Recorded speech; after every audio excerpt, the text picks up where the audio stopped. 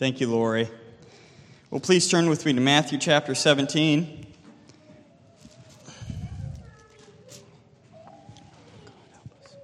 Matthew chapter 17. And stand with me as we read God's word for us today, anticipating Him to speak to us.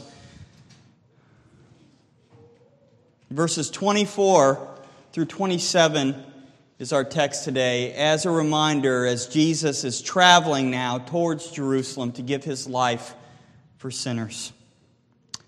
When they came to Capernaum, the collectors of the 2 drachma tax went up to Peter and said, "Does your teacher not pay the tax?" He said, "Yes." And when he came into the house, Jesus spoke to him first, saying, "What do you think, Simon? From whom do kings of the earth take toll or tax? From their sons or from others?" And when he had said, "From others," Jesus said to him, "Then the sons are free.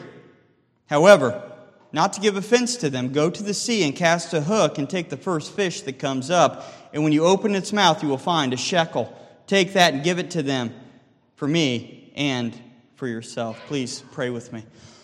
Father, we come before you today in the name of your Son, Jesus Christ. And I pray, Lord, just as you miraculously provided this tax to be paid from an unlikely source, from the mouth of a fish, Lord, I pray that you would use even my mouth, a sinner's mouth today, to be able to teach your word to your people and provide for your people what we need. God, please, we are insufficient, and I am insufficient in every way. We are all insufficient in ourselves to hear your word correctly spoken, and I am certainly insufficient to speak it. But God, you are super abundant to your people. And we pray today that as you promised in Isaiah, that your word would come forth and bear fruit, that you would do it today, Lord, by your power and grace. In Christ's name we believe you. We trust in your Spirit. Amen. You may be seated.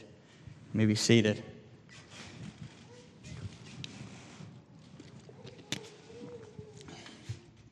I imagine it's a universal thing, but it's possible it's just an American thing that we typically have a hatred for taxes.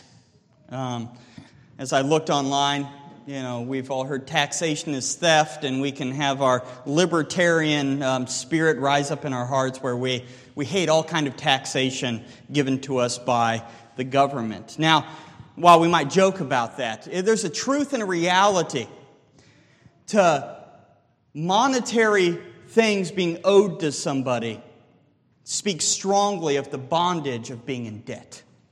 And the Bible speaks of being in debt as a bondage, that the lender is over the one who's being lent to, and we are servants to those who lend to us. And there's a true bondage there. And if any of you have ever been in deep credit card debt or student loans, you know what it feels like to have this burden constantly hanging over your head. And for that reason, we have a strong desire to break away from and be free of wicked impositions on us in monetary form. Oh, but brothers and sisters, there's a deep spiritual parallel that we often go unnoticed. We get so angry about people taking our money and become angry in our hearts and feel downcast when we are monetarily in debt. But the Bible speaks of every man, woman, and child without Christ being in a spiritual debt, a debt that we cannot repay, nor will we ever repay. The spiritual parallel of this passage is what our minds ought to be focused on as we read this text, and I hope to bring that out to you today, that we are not debtors toward God. In fact, we are free. And Jesus, in this text, is asked to pay the temple tax that you might have noticed in Exodus chapter 30 was read by Brother Joey, and he takes opportunity to teach Peter about Christian liberty through this tax. Now, the purpose of this text, I believe, is twofold, like usual. First, to rejoice in the freedom that we have in Jesus Christ. That's a clear implication from this text. And secondly, that we would use that same freedom that Christ has given us in love. All right? So, first and foremost, I want us to see that we must, in a proper apprehension of this text, rejoice in the freedom that is given to us in Jesus Christ. Now, we notice at the beginning of this text that Jesus uses the opportunity of this kind of mundane paying of this temple tax to teach Peter privately or in secret a very profound spiritual truth, right? And we must go back in our context, and if you're weary of that, that's okay. In Matthew chapter 16 and verse 21, again, we've entered into a new phase of Jesus Christ's ministry. He is now set his face like a flint to go to Jerusalem, to pay for the sins of his people, and to accomplish the great work of Calvary that all of the Old Testament has been pointing forward to. This is the zenith of all biblical history, and it's coming very shortly. In 8 short months, Christ will ascend that hill with that cross on his back, and he will pay for everyone's sin, and nothing will hinder him from doing that work. Nothing will hinder him. It is great, and the work of redemption that Jesus Christ came to earth to complete is soon to be finished. And he will cry out on that cross to Telestai, "It is finished." But on the journey there, in these 8 months in between the period when Jesus Christ is on the Mount of Transfiguration and going to ascend the hill of Calvary, there's much care that must be taken and prudence to be exercised by our Messiah. What do I mean by that? Well, first, towards his enemies. He has clearly taught the gospel and has caused hatred to rise up in the heart of the scribes, the Pharisees, the Sadducees, and all are looking at him for him to slip up, to make a mistake. They're looking for a reason to crucify him. And Jesus walks carefully towards that crowd. But with his disciples, he must teach them. He must prepare them for what's going to happen. He's going to die, be taken away from them. And so he must balance bold teaching to his disciples with a careful prudence to the outside watching and hypocritical world. And Christ in this passage shows perfect wisdom that he always shows. Being the very wisdom of God himself, he shows it in human form here. And he first shows it towards the outside world. I want us to see that. These men come up to Peter and they say, "Does your teacher pay the tax?" Now, there's a couple of possibilities how to read this. Okay, first, it might be perfectly legitimate request that they're just coming up. They see that Christ and his disciples haven't paid this particular tax, and they want to know, does Jesus pay the tax or not? But I find it far more likely, with the themes that we've seen and the trajectory of the enemies of Christ in this passage, that they're looking to trip him up in some way here. Does your teacher pay the tax or not? We've noticed he hasn't paid it, and so therefore Peter give an answer. And Peter gives a ready answer. Yes, of course. Peter knows that his Messiah and his Savior, he adheres to the doctrine of the Mosaic Code, and he says he will pay this tax. Now, I want us to see here that Jesus, as he comes, Peter comes and says yes. Peter enters the door. Notice it says that Peter first tells him. That is, that Jesus knew in his omnipotent mind that Peter coming in had said this yes, and he uses it for an opportunity. But Christ, he walks wisely towards the outside world. He knows that these men are watching, okay? Now, I would ask the question, have you ever been in a particular providence that you were so anxious about the things that were going on in your life, in your marriage, in your workplace, whatever it might be, you're so consumed with anxiety that you're unable to perform the duties that you know you ought to perform? I just can't study today because my heart is so heavy and weighed down, I can't pay attention to the things that I ought to study. There's been a constant theme in my life. But it's not so in Jesus Christ. Even though the whole world is watching him, bearing down on him, waiting for him to trip up and make a mistake, Jesus Christ never neglects his duty, never sinfully falls into anxiety. Rather, he takes opportunity, even with all of this crushing down upon him, to teach his disciples. He takes opportunity to reveal something amazing. And that simple text, I want us to keep it and hide it in our hearts today. Then the sons are free. Then the sons are free. right? Now, before you go out and we all go to the tattoo parlor and get taxation is theft tattooed upon our back or something like that, we have to realize that this is not talking about the IRS and us being free from the IRS, not freedom from the state trooper that's going to pull us over because we're disobeying the laws of traffic. Rather, that this is a ceremonial law that Christ is referring to. That is, when we see that Jesus saying the sons are free, He's making reference to a very particular point in the Mosaic law that this temple tax points to. This tax was meant to teach the people of Israel in the Old Covenant about sin. About sin. Now, I want us to realize, turn with me to Exodus chapter 30, that this tax was typical and ceremonial. It was typical as in it was a type of the atonement that was to be given by Jesus Christ, and it was ceremonial, meaning that it had to do with the worship of the Old Covenant. And in Exodus chapter 30, as Brother Joey read for us today, I want us to notice that it is ceremonial, first, broadly, because of its place within the book of Exodus. Okay? We're going through the whole Christ this afternoon, and part of that is talking about the threefold division of the law. And many people would say the threefold division is nowhere clearly seen, but it's not divided up that way. But I would propose to you that it is. That in Exodus chapter 20, we have the moral law, and we don't have this temple tax found there. In Exodus chapters 21 through 24, we have the ceremonial, or the civil law rather, and we do not see it there. But here, right in the middle of the ceremonial law of Exodus 25 through 40, we have this tax spoken. And in fact, it is snugly situated between the altar of incense and the bronze basin. Okay? So, just the position of this temple tax within the Mosaic book should tell us that it's ceremonial, but I want us to notice the very specific language of this tax. Notice in verse 11 and 12, the Lord said to Moses, "When you take the census of the people of Israel, then each shall give a ransom for his life to the Lord when you number them, that there be no plague among them when you number them." And then skip down with me to verses 15 and 16.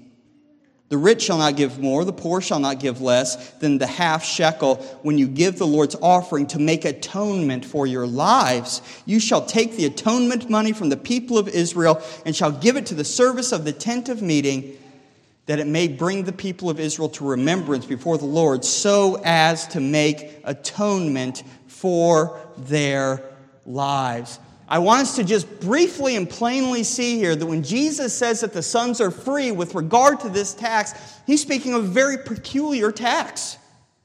Not to teach us that we're free from secular authorities taxing us, but that all the children of God are free from this ceremonial tax.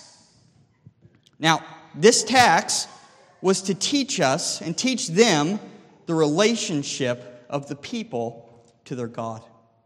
Okay? God is king. And I want us to see, because this tax was given, and it's for the maintenance of the temple. Okay? We have to understand a little bit of the biblical theology surrounding the temple itself. You might recall, if we look back all the way to the Garden of Eden, that mankind walked in special communion with God in that temple of the garden. God walked with him in the cool of the day, and we had unparalleled access to our God. But when we fell in our sin, God's special presence was taken away from His people. No longer did we have free access. But then, in the Mosaic dispensation, when the tabernacle was built, God graciously provided His presence to His people once again. Something that had been missing for a long period of time. God was now dwelling in the midst of His people as the central tent around whom the whole community joined together. But in the tabernacle and in the temple, God's presence that was once again renewed among His people, it had restrictions added to it. It had restrictions added to it. It was a conditional kind of presence. There must be atonement. There must be a priesthood. There are many steps in between you and the unmediated presence of God. And in this system, the sacrificial system was key, wasn't it? That some sacrifices taught that the people, to have access to God, they must have a sacrifice that took God's wrath away. Such as in the burnt offering. As that animal was placed upon that bronze altar and the fire consumed it, it typified to the people of Israel that God's wrath must be taken away in order for Him to be in fellowship with me. Some sins taught not the wrath of God being taken away, but that our sin is actually repulsive to God. It's an unclean and a dirty thing. When we read about leprosy, bodily fluids, and the sacrifices for that, it's to teach us that our sin, which is inherent in our own very nature, is repulsive to God. It's unclean. It's not something that we want to touch, and therefore that has to be taken away. But there's another angle of another sacrifice to look at, and that is debt. Debt. There were some sacrifices, such as the sin offering, and this particular tax that pictures sin as a debt that is owed to God, a debt that needs to be paid. And we know that even in the New Testament, we pray daily, I hope, that God, you would forgive us of our debts as we forgive our debtors. And this debt that we owe to God is both an original and an actual debt. What do I mean by that? I mean that from our birth, we have original sin adhering to us in our person, in our body, that we have the sin of Adam upon us, and we have to pay that debt. We owe it to God in some way. But more than that, I love how William Perkins puts this. Our debt towards God is like the principal and the interest that we often owe in our human debts. The principle that we owe to God is perfect, perpetual obedience to God in everything that He commands. And the interest is the punishment that we owe to God for never completing any of that obedience in our lives. And we can never pay this debt. God puts these symbols and these types in the Old Covenant that the people would realize that they owe a debt to God, but it's a debt that we can never repay. Rather, it accrues daily. That every disobedience that we commit and every obedience that we omit, like Romans 2:4 tells us, stores up wrath for yourself on the day of wrath when God's righteous judgment was to be revealed. This tax was meant to teach the people that they needed to have a debt canceled. They needed to have a debt canceled. The true reality of this was that they were in debt to a God and that we had no means of payment. And the picture in this passage is very strong.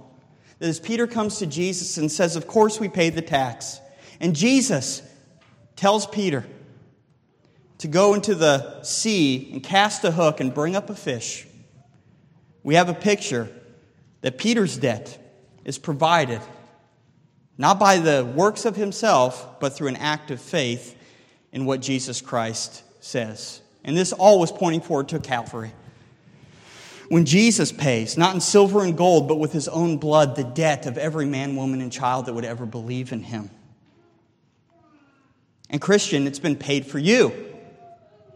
You are under a severe load of debt without Jesus Christ, something that you would never repay. And that debt is so harsh and so burdensome to us that it will be forever in hell be put upon us and be paid for eternity. But Jesus Christ took all of that debt and paid it in full on the cross for us. And we are free. Again, notice the language of that passage. Then the sons are free, never to be brought in bondage again toward our God. Never to be in subjection to a system where we have to make atonement for ourselves. Rather, Jesus Christ has made us free. And the question we have to ask is, how are we free? Or what are we free from? And Christians are free in a whole host of ways, free to God. First, we're free with regard to men binding our consciences. And Jesus has spoke at length of that in chapter 15 of our text. As the Pharisees came and they tried to bind the consciences of men with all of their own doctrines, Christians are free from that. But we're also freed from the ceremonial law. And that's something that we've been looking at. All the sacrifices of the Old Testament, the burnt offering, the sin offering, the guilt offering, all of these we are freed from, no longer having to make sacrifices because the antitype, Jesus Christ, has come into the world and fulfilled everything. No longer are we under the dietary restrictions of the Old Covenant, the cleanliness code and the holiness code of the Old Covenant, because Jesus has freed us from all of those things. Everything that the ceremonial law was teaching is fulfilled absolutely and completely in Jesus Christ. Everything by which the people in the Old Testament worshipped has been abolished and torn away because Christ and Christ alone has fulfilled it. We are freed from all of the kind of worship that belonged specifically to the Mosaic period of the law. And the reason for that is because we are freed from the condemnation and the guilt of the law. Now, this is the most important point for us here today. We're not just freed from going to the temple and paying a tax because it would be really kind of a drag to do so every Lord's Day. Rather, we're freed from the condemnation of the law. That is, that there is no guilt, no shame, no curse, and no dominion of sin for God's people. Now, I want us to turn to Romans chapter 6 to see this, because in my notes, I have put together, we're freed from the condemnation of the law and we're freed from sin. Now, I didn't separate those two because in Romans, these things are put together quite powerfully. And again, I hope as we read these things, you will be impressed in your mind and convinced that we are free, brothers and sisters. Romans chapter 6, notice in verses 12 through 14. Let not sin therefore reign in your mortal body to make you obey its passions. Do not present your members to sin as instruments for unrighteousness, but present yourselves to God as those who have been brought from death to life, and your members to God as instruments for righteousness. For sin will no longer have dominion over you, since you are not under the law, but under grace. That is, because Christ took the condemnation that you deserve, you are no longer under the law. No longer does the law act as a condemning force upon your conscience. You've been set free from it, and connected very tightly to that is that sin no longer has dominion over you. In chapter 7, we see much the same thing in verses 1 through 4. Under a different picture, that of marriage.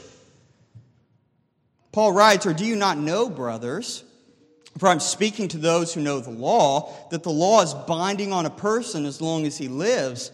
For a married woman is bound by law to her husband while he lives, but her husband dies, she is released from the law of marriage. Accordingly, she will be called an adulteress if she lives with another man while her husband is alive. But if her husband died, she is free from that law, and she marries another man, she is not an adulteress. Likewise, my brothers, you have died to the law through the body of Christ, so that you may belong to another, to him who has been raised from the dead, in order that you may bear fruit to God."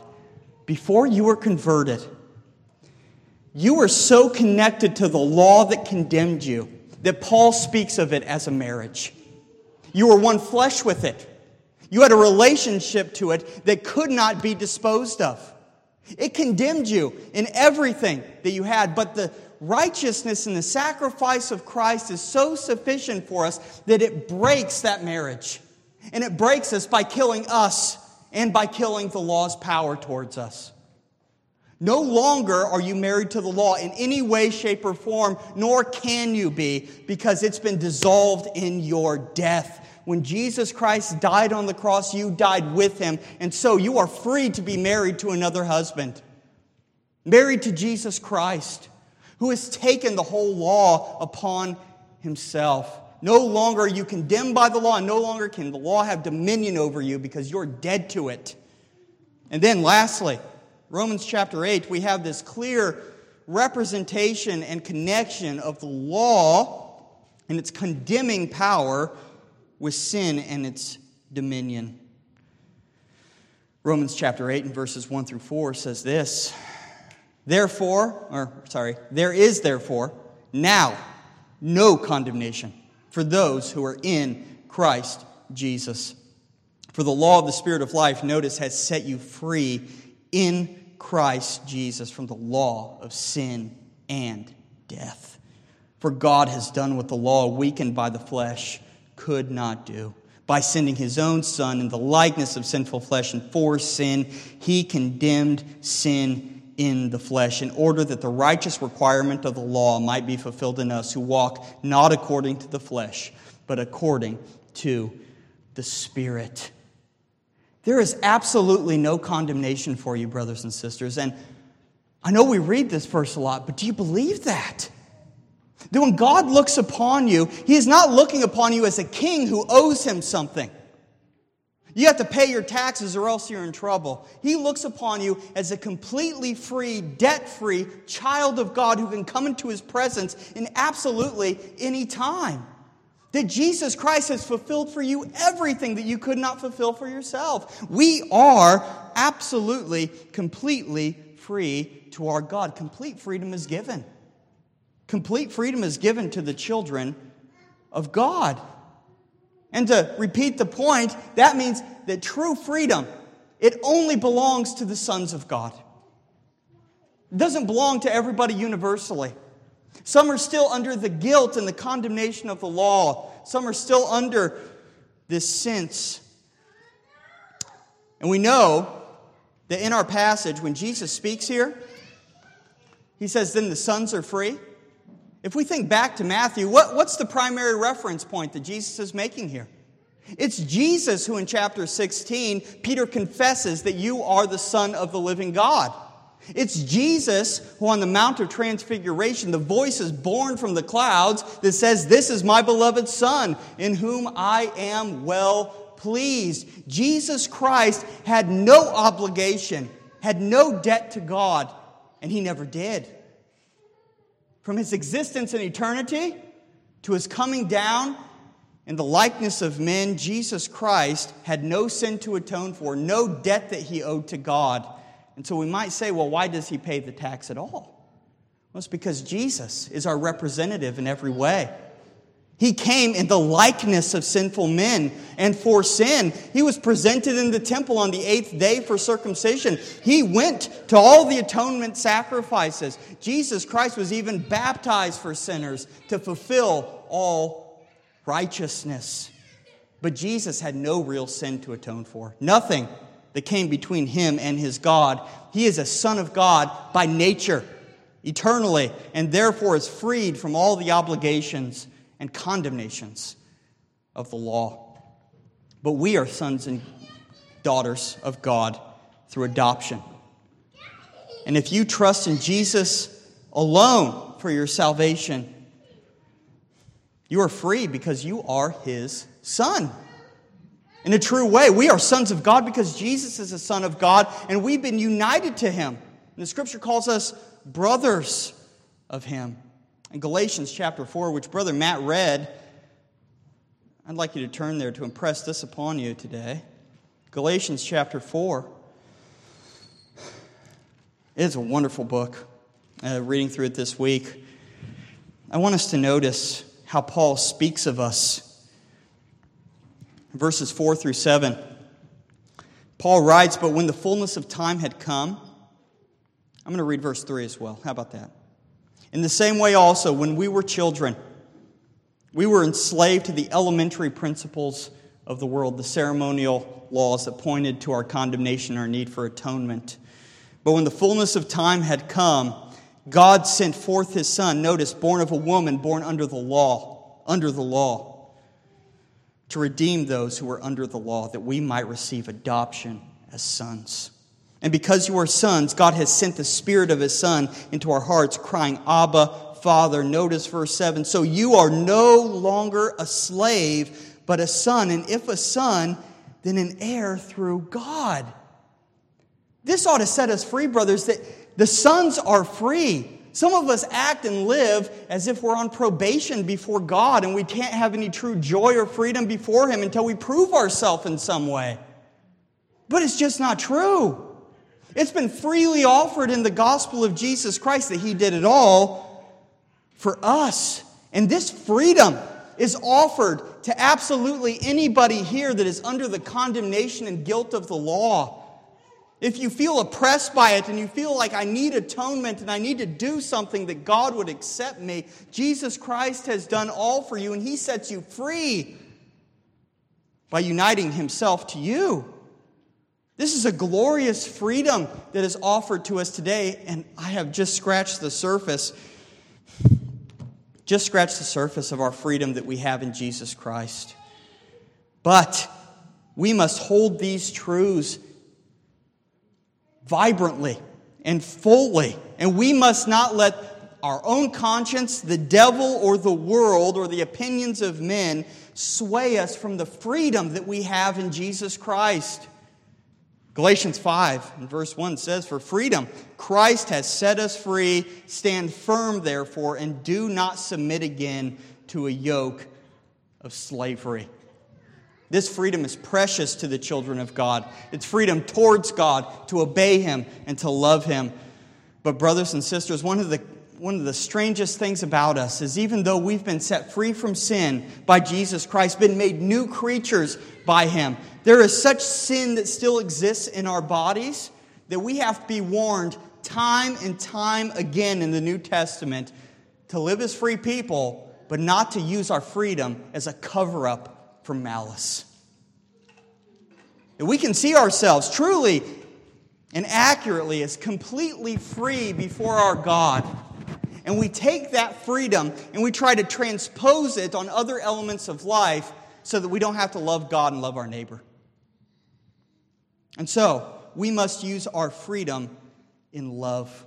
We must use our freedom in love. And we have the example of Jesus Christ here, don't we? He tells Peter, the sons are free. But he doesn't follow it up. Therefore, we ought to revolt against those who are taking the temple tax. And do like Rehoboam, they did to Rehoboam's servant and stone him for trying to collect the tax from us. Rather, we have Jesus Christ's good example that instead of causing offense, unnecessary offense to the watching world, He gives up His rights. He lays aside the freedom that is truly His in order to love others. Now, I want us to see that Jesus Christ stood firmly for freedom of the disciples primarily many times in His life, rather in a shocking way. He corrected the legalistic minds of the Pharisees with the Sabbath, didn't He? That Jesus knew very well what the standards of His time were, taught by the Pharisees of how they should behave on the Sabbath, but He stood for freedom. Where taking His disciples boldly through the fields on the Sabbath day and taking heads of grain, rubbing them in their hands and eating them because it was necessary for their food. Christ taught that the Sabbath was made for man and not man for the Sabbath, and therefore He boldly stood for freedom in that particular regard. Also, on the Sabbath, He boldly stood for freedom by healing people on the Sabbath. Again, He knew full well that men were looking at Him and thought that what He was doing was sinful. But Christ, for the sake of His people, freely healed people on the Sabbath day to show that mercy ought to be shown on the Sabbath. And we could go further, can't we? Jesus corrected the legalism by dining with sinners, tax collectors, and Gentiles. He corrected the legalism of the Pharisees in their ceremonial hand-washing ordinances in chapter 15. That they thought that this cleansed you before God, but Christ shows that it did not. Jesus boldly stood for true freedom in God's law in a number of different occasions. But what we should see here is that whenever the gospel or the rights of His church were being infringed upon by the enemies of the church, Jesus stood boldly. But when it came to His own personal rights, Jesus freely freely submitted to human authority. He freely relinquished his rights on many occasions. I'm struck by Jesus relinquishing his rights many times when he heals somebody or casts out a demon and he tells them, don't tell anybody about this. Don't tell anybody about this. Jesus Christ has the right above all other things in this world to be celebrated, worshiped, and adored, and to be recognized for who he truly was. But in order not to cause offense and not to bring too much scandal to his ministry, he often told people not to tell anybody about what he was doing. Jesus Christ could have rightly called down judgment at any time. That's his prerogative as the Son of God. But he gave up that right on many occasions to show mercy to his people. But all of this is a shadow of what he did when he came to earth in the incarnation. He was in the form of God. He received the worship of angels and men, and all creation was from him and to him and through him. And yet, he gave up all of those divine prerogatives to be born as a man and take upon himself the form of a servant. Jesus Christ's life was characterized by standing firmly on the gospel for the sake of his people and for the message of the gospel, but giving up his own personal rights for the good of his church. And we are called to do the same here. There are many scriptural principles that we must see for living in the liberty that we're called to in Jesus Christ. And the first, these 4 brief things, which I'm sure we can add much to, is that we must not let anyone ever bring us into spiritual bondage again. We cannot allow it to happen. Whether through the preaching of men, the scruples of other people in the church, we cannot allow other people to dictate to us how we ought to feel before God. If they make us feel we're in debt to God anymore, or that we must do a particular action to be accepted by God, we must not allow it. We must guard our families, our church, and ourselves from the laws of men. Christ was in a unique place here, and obviously he did not want unnecessary offense knowing that the people did not have knowledge about what he was going to accomplish. But we must make it clear that men cannot bind our consciences. But, secondly, we must never deny the gospel in an attempt to lovingly lay aside our rights. Sometimes we can be so willing to get along with other people that we can do things that may perhaps actually deny the gospel itself. And we see this in the book of Galatians, don't we? Galatians chapter 5, and as we consider this chapter in this book, we see that there's men that snuck in unaware to spy out the freedom that they had in Jesus Christ and to bring them under bondage. Adding something to faith alone in Jesus Christ, that you must be circumcised in order to be saved. And I want us to notice the strength of the apostles' language in verse 2 and 3. Look at this. Paul says, "Look, I, Paul, say to you that if you accept circumcision, Christ will be of no advantage to you. I testify again to every man who accepts circumcision that he is obligated to keep the whole law. You are severed from Christ, you who would be justified by the law. You have fallen away from grace." Now, this does not mean that the physical act of circumcision puts men under the law, but the Galatian church, in submitting to these heretics coming in, they accepted the lie to accept circumcision as a requirement of God's law, would put you under the whole law, would make you a debtor to the law.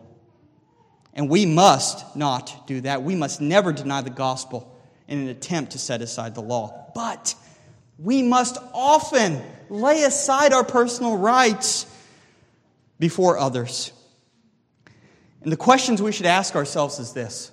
If we have a particular right or a Christian liberty that we're holding to, and we know that the people surrounding us don't have that, we should ask ourselves, is this a personal matter that can be set aside? Or does this have intricate relation to the gospel of Jesus Christ? Is this going to put me under bondage somehow, or put my church or family under bondage? And if the answer is no to that, then we ought to set it aside in love, if it's just a personal right that we have. And we see Paul taking this very same kind of spirit from Jesus Christ in 1 Corinthians chapter 9, verses 19 through 23, where notice the language of Paul here in freedom. I know I've read a lot of scripture here. The freedom that Paul has and the freedom that he lays aside. Paul says, "For though I am free from all, I have made myself a servant to all, that I might win more of them. To the Jews I became as a Jew in order to win the Jews. To those under the law I became as one under the law." And he puts a qualification here. "Though not being myself under the law, that I might win those under the law. To those outside the law I became as one outside the law, not being outside the law of God, but under the law of Christ, that I might win those outside the law. To the weak I became weak, that I might win the weak. I have become all things to all people, that by all means I might save some. I do it for the sake of the gospel, that I may share with them in its blessing." If we have a personal matter like Jesus Christ, if it's a personal right that the gospel is not infringed by us laying it aside, brothers and sisters, we ought to lay it aside for love's sake. And the last thing I'll have for us today is a test case that we have. And this is Paul with Timothy. Timothy and Titus. Now, in both of these texts, we have these men dealing with circumcision. One accepts circumcision and the other does not. And both of them, I think, are on the grounds of Christian love that we have just discussed. So in Acts chapter 16, we have the example of Timothy. Acts 16 and verse 3, we see that Paul wanted Timothy to accompany him. And he took him and circumcised him because of the Jews who were in those places, for they all knew that his father was a Greek. Okay? But the difference that we see is how Titus is treated in Galatians chapter 1. Galatians chapter 2. Verses 3 through 5, notice this. Paul dealing with a different circumstance, whereas where Timothy is circumcised as a preventative measure so that people wouldn't be unnecessarily offended, we see Titus here dealing with this heresy that you must be circumcised in order to be saved, and there's a totally different outlook on it. Verse 3, "But even Titus, who was with me, was not forced, not compelled to be circumcised, though he was a Greek. Yet because of false brothers secretly brought in, who slipped in to spy out our freedom that we have in Christ Jesus, so they might bring us into slavery. To them we did not yield submission for even a moment, so that the truth of the gospel might be preserved for you." Now, I don't know if this is helpful. I hope that it is. We see that Paul deals with circumcision in two radically different ways because of the context that it's given. When it's a personal thing that has to be done or laid aside in order to gain a hearing for the gospel or to prevent unnecessary problems, then rights are laid aside.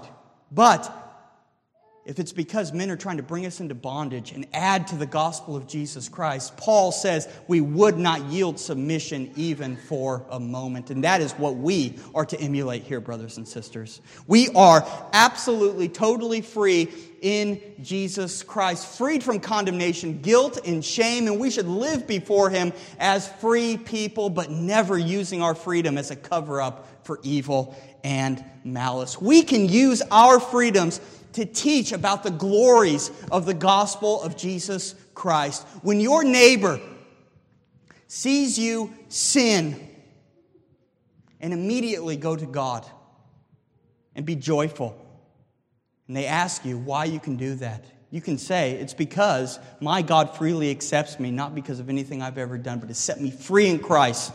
I don't have to do works of atonement in order to enter His presence again. We can teach the glory of the gospel by our freedom. But in our sinfulness, we can use the doctrine of freedom for selfishness and a lack of love. And so, By looking to Christ and His example, we should be able to glory in the freedom that we have and rejoice while living in love that Jesus laid down His life by asserting true gospel freedom, but at the same time denying Himself.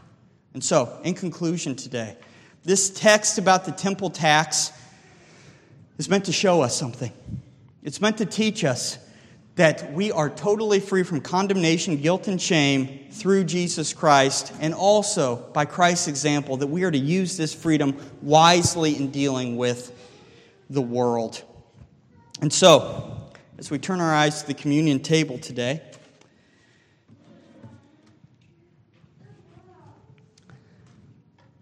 we eat and drink freely with our Savior. There's nothing more intimate in human experiences with friends and family and loved ones, and especially with a king, than being invited around a table to share the hospitality of that king and to eat and drink with them. And this is a show and a proof of our full freedom to come to Him anytime. Just as a child comes to the table whenever dinner is served, so we come here freely to partake of Jesus Christ. 1 Corinthians 11:26 says this, "For as often as you eat this bread and drink this cup, you proclaim the Lord's death till He comes. Therefore, whoever eats this bread or drinks this cup of the Lord in an unworthy manner will be guilty of the body and blood of the Lord.